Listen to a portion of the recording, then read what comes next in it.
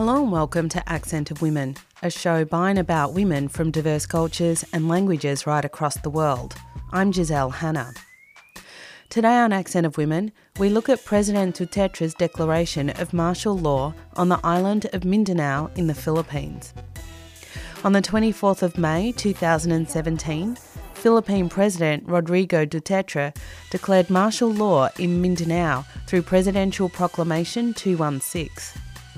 This came after a botched military operation against an individual by the name of Isnilon Hapilon, the leader of the Muate Abu Sayyaf terrorist group, allegedly connected to ISIS. Under martial law, the Philippine military has intensified indiscriminate aerial bombing, even as civilians are still trapped within the city. As Philippine authorities claim, 20 to 38 civilians have been killed. Thousands have been evacuated and taken refuge in several parts of Mindanao, while hundreds more have been arrested. Even before Proclamation 216, state impunity perpetrated by the armed forces of the Philippines had already claimed the lives of 34 people, mostly farmers and Lumads, who are the indigenous peoples of Mindanao. They've been victims of politically motivated extrajudicial killings, while 20 incidents of indiscriminate aerial bombings and operations have occurred on the island since February this year. To discuss the situation in the Philippines, I speak with Stephanie Rabusa. She's the chairperson of Anak Bayan in Melbourne. Later in the show, we speak with Joms Salvador. She's the Secretary General of Gabriela Philippines, a progressive women's organisation there, about the specific experiences in Mindanao. What happened was in Mindanao, there was this Maute group who has identified with ISIS, which we all know is classified as a terrorist group. And they have, it's called the Siege of Marawi, where they have taken over the Marawi province, which is a very small province in Mindanao, and they have also taken on several hostages and set fire to a school. So that's when Duterte declared martial law in the Philippines, because he thought that they needed martial rule in the island of Mindanao, although the Maute group was only concentrated in Marawi. The president actually declared martial law in the whole of Mindanao, which is a very big island in the south of the Philippines. The alarming thing as well is that the Chief of Staff, Lorenzana, has actually said that not just the Maute group that they are targeting, but also the other groups in Mindanao, like the MILF and the New People's Army in Mindanao. So this is not just a war against the Maute group, but also the other groups in Mindanao. However, also in the recent weeks, we have seen the involvement of the U.S. in the military operations in Mindanao as well. They said that they are only there for intelligence gathering and also technical support. But then again, the U.S. military has been in the Mindanao island since 2002. They have used this argument about the Abu Sayyaf back then, which they also classified as a terrorist organization. But then again, the Abu Sayyaf is still existing in the south of the Philippines. So there is very much at the moment some talk surrounding the U.S. presence in Mindanao. What do you think is the underlying motivation for the declaration of martial law? It couldn't possibly just be to end or suppress terrorism, because the Moro have been active in that area for decades. Yeah, I think one of the biggest things in Mindanao is that it is very rich in natural resources. For example, there is natural gas there. There's a lot of minerals and also other natural resources. So what happens is these natural resources are actually on the Moro people's ancestral lands, and people who will benefit from it really are the big landlords, the big bourgeoisie, and of course imperialists like the U.S. Having to put military presence in Mindanao is going to protect their assets. Because they are the ones who are going to benefit from all these resources in Mindanao. Well, this is a good point that you're making, because I want to look at Duterte specifically. When he was first elected, there was a lot of hope from the side of the communists, from the side of the trade unionists, from the peasants, from the farmers, from the human rights activists. There was an idea that with the election of Duterte, what would come were liberal policies in relation to workers' rights and greater freedoms for people. This has obviously not been borne out in reality. Of course, one of the first things he did was wage a war on drugs that has seen in excess of 6,000 people extrajudicially murdered in the streets. Yep. It is very disappointing, especially with the imposition of martial law in Mindanao. The war on drugs is one thing, and martial law in Mindanao is another. Although the president in the last, I think it was 2 months ago, that he has said, he has relied on the Philippine military to deal with the issue in Mindanao regarding the Maute group and crush the Maute group in Mindanao. Whereas in the beginning, leftist activists that were very hopeful about Duterte were a little bit silent on the extrajudicial killings. Now that it's clear that Duterte is coming after activists just as much as innocent drug-addicted people on the streets, is there a greater attempt to comment on his butchery of people? I don't think that the left activists in the Philippines have actually stayed silent on this issue.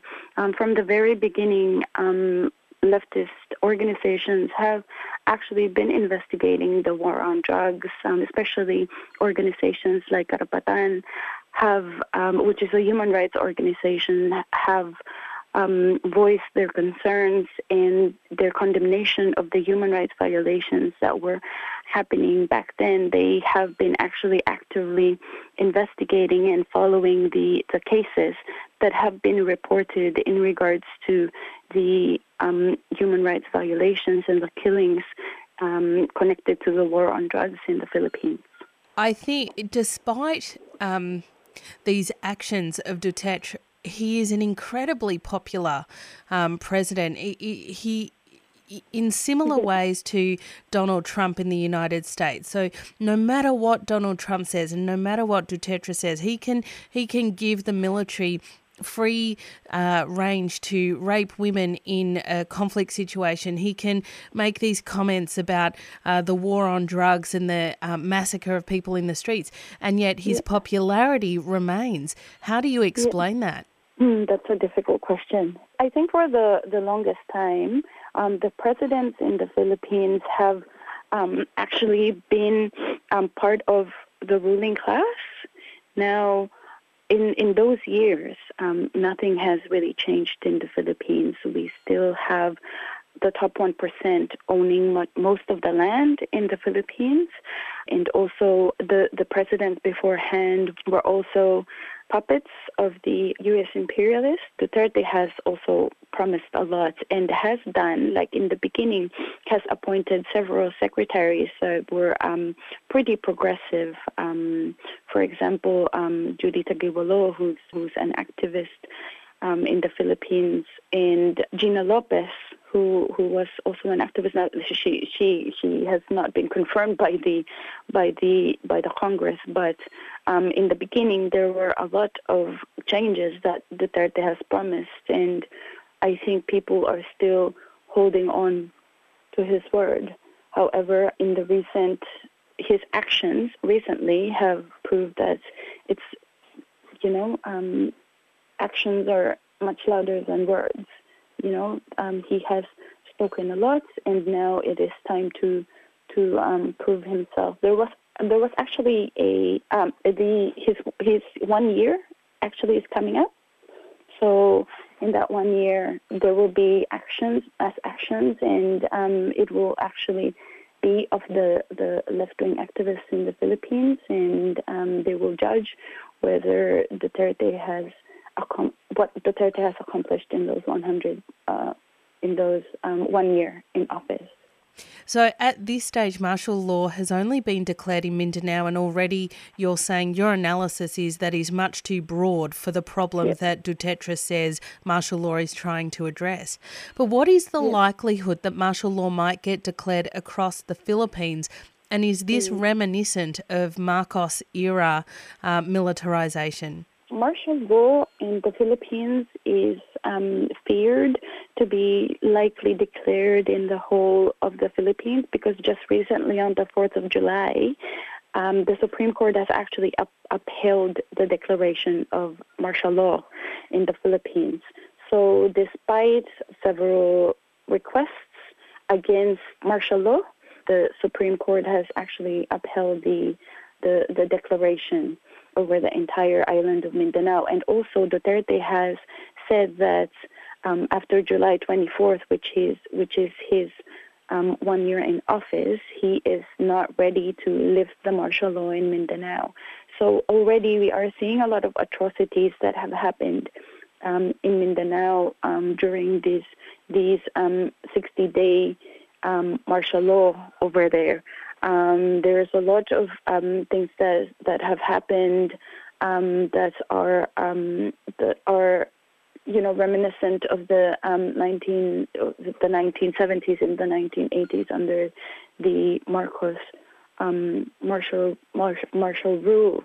There's also a lot of bombings in not just in Marawi City, but also in the different provinces in Mindanao, and most of these provinces where Moros reside. Without a doubt, it's going to be the human rights atrocities would be like the Marcos, what happened in the Marcos era.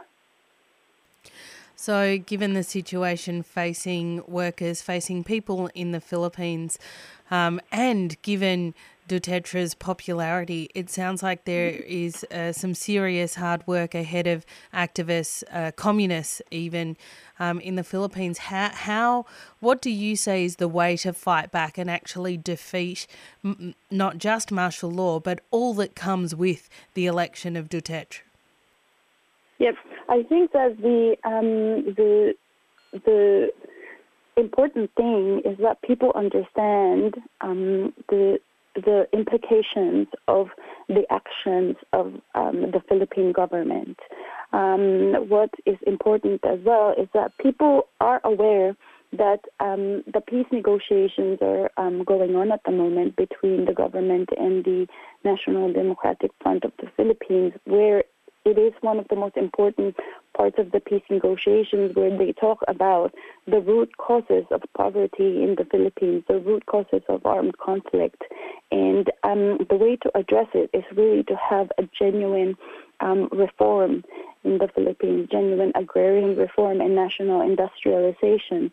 But now, with the martial law in Mindanao, coincidentally, they also seized the peace talks between the Philippine government and the National Democratic Front of the Philippines, which aims to address the real problems in the Philippines, like poverty and the root causes of armed conflict, where in those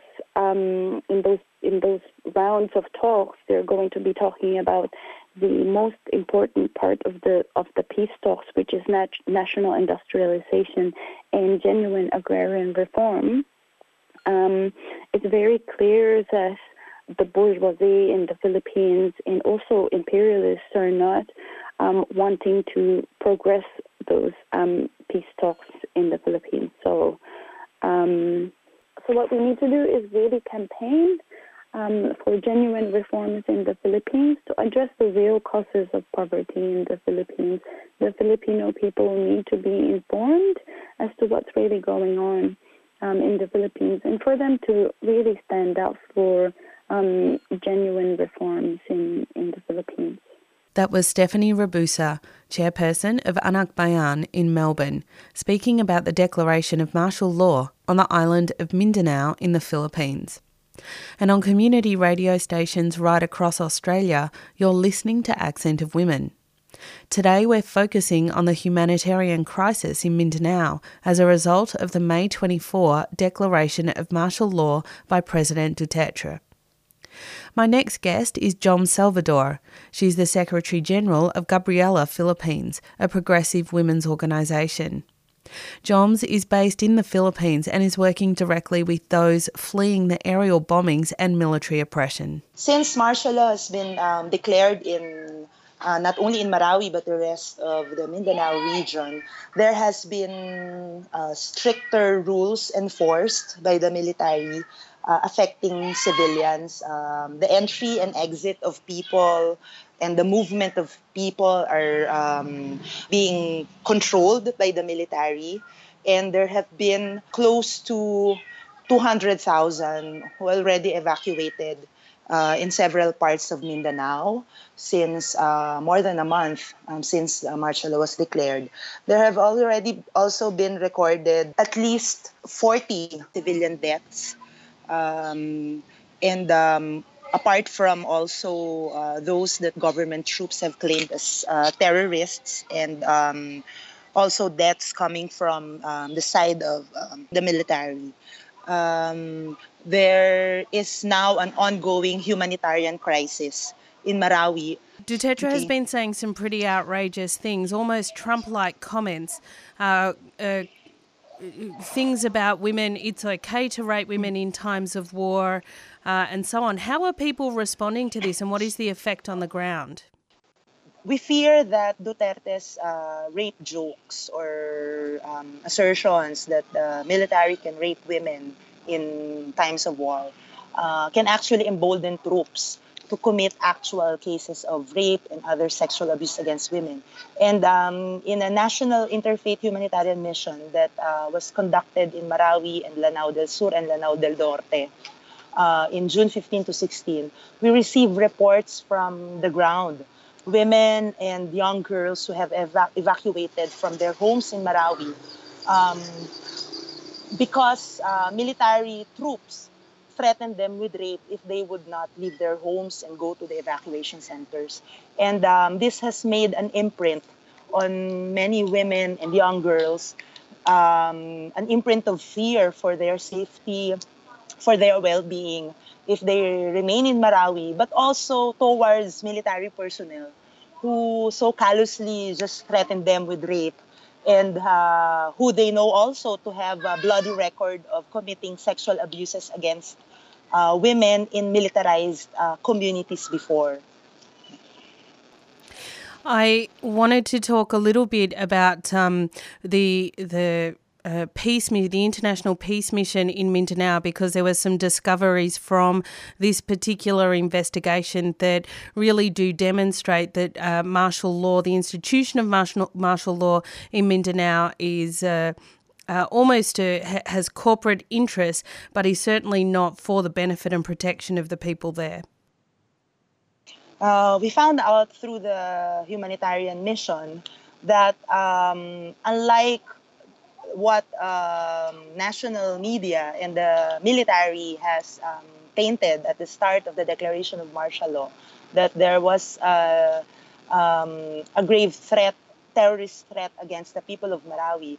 What the residents of Marawi actually thought was happening was just a clan war between warring or competing Muslim clans in Marawi City. The Maute clan against another clan, which turns out to be supported by the military. So what the people thought was just a 2 to 3 day clash or clan war or rido in their language, turned out to be probably the most destructive military operation in Mindanao that many of them have witnessed, practically destroying the whole of the ancient city of Marawi and drawing tens of thousands of people homeless and desperate evacuation centers all over the province of Lanao and Lanao del Sur. I think one of the things that we can also see in relation to the declaration of martial law in Mindanao is that there are quite significant Indigenous interests in land. And actually, this is like basic capitalist principles of occupation and land theft. If we actually look at what has motivated the declaration of martial law, we probably can see that there is a considerable interest in dispossessing Indigenous people there. Can you tell me a little bit more about that? Yeah. Actually, even before Duterte declared martial law in the whole of Mindanao, there have been constant military operations in Mindanao, aerial bombings of indigenous and peasant communities in the name of the government's so-called counterinsurgency operations.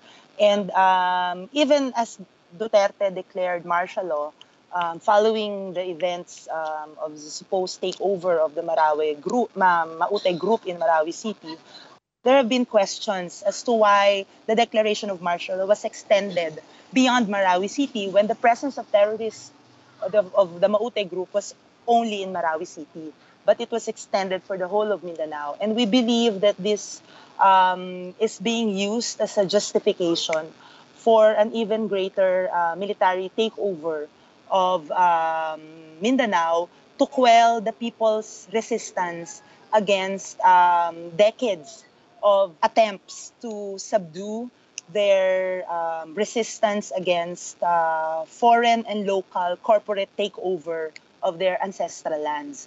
Mindanao is considered to be as a last frontier in terms of the presence of vast natural, mineral resources in the region.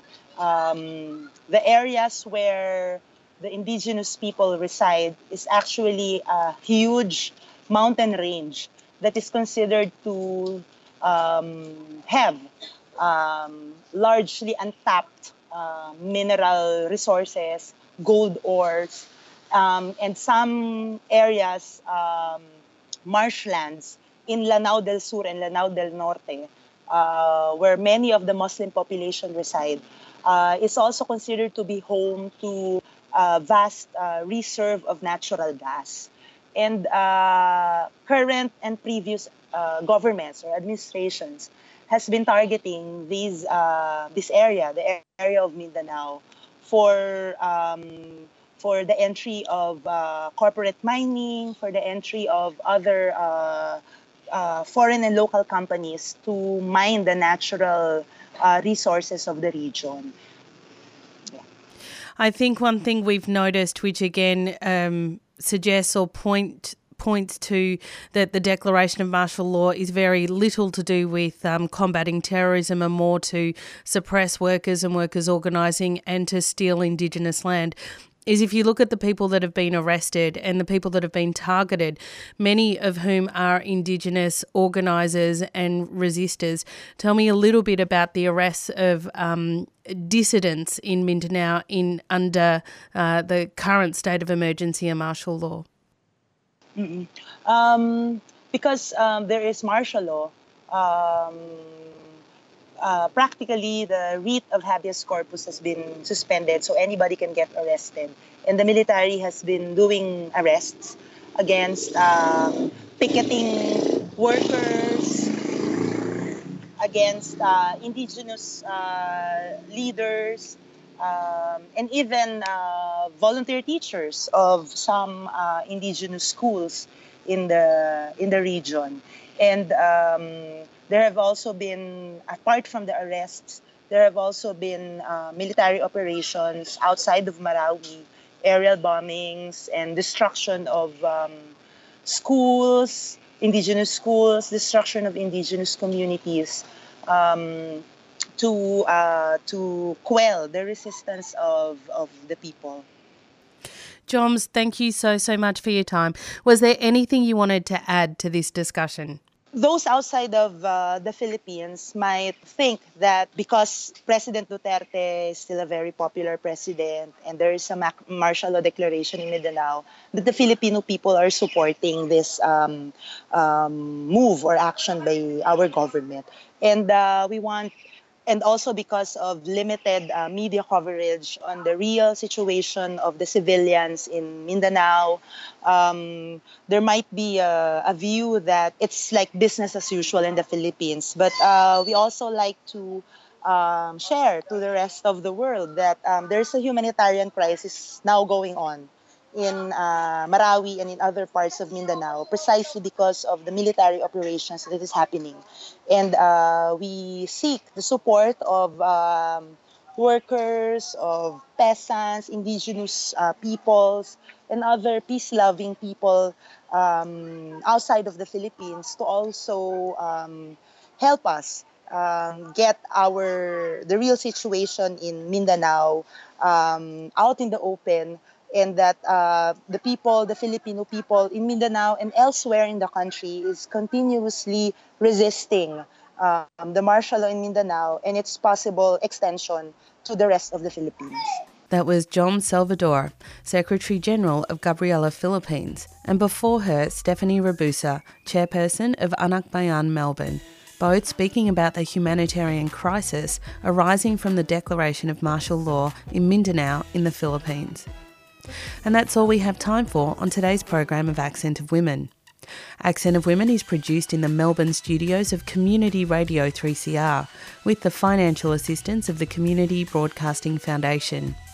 The show is distributed nationally via the Community Radio Network with special thanks to the Community Broadcasting Association of Australia. If you want to get in touch with the producers of the show, you can write to us at accentofwomen@gmail.com. You can also follow us on Twitter or like our page on Facebook. If you want to hear this show again or any of our previous programs, you can download the podcast from 3CR's website. That's 3cr.org.au. Go to the Accent of Women page and follow the links to this week's show. Thanks for tuning in. I'm Giselle Hanna and I look forward to your company again next week.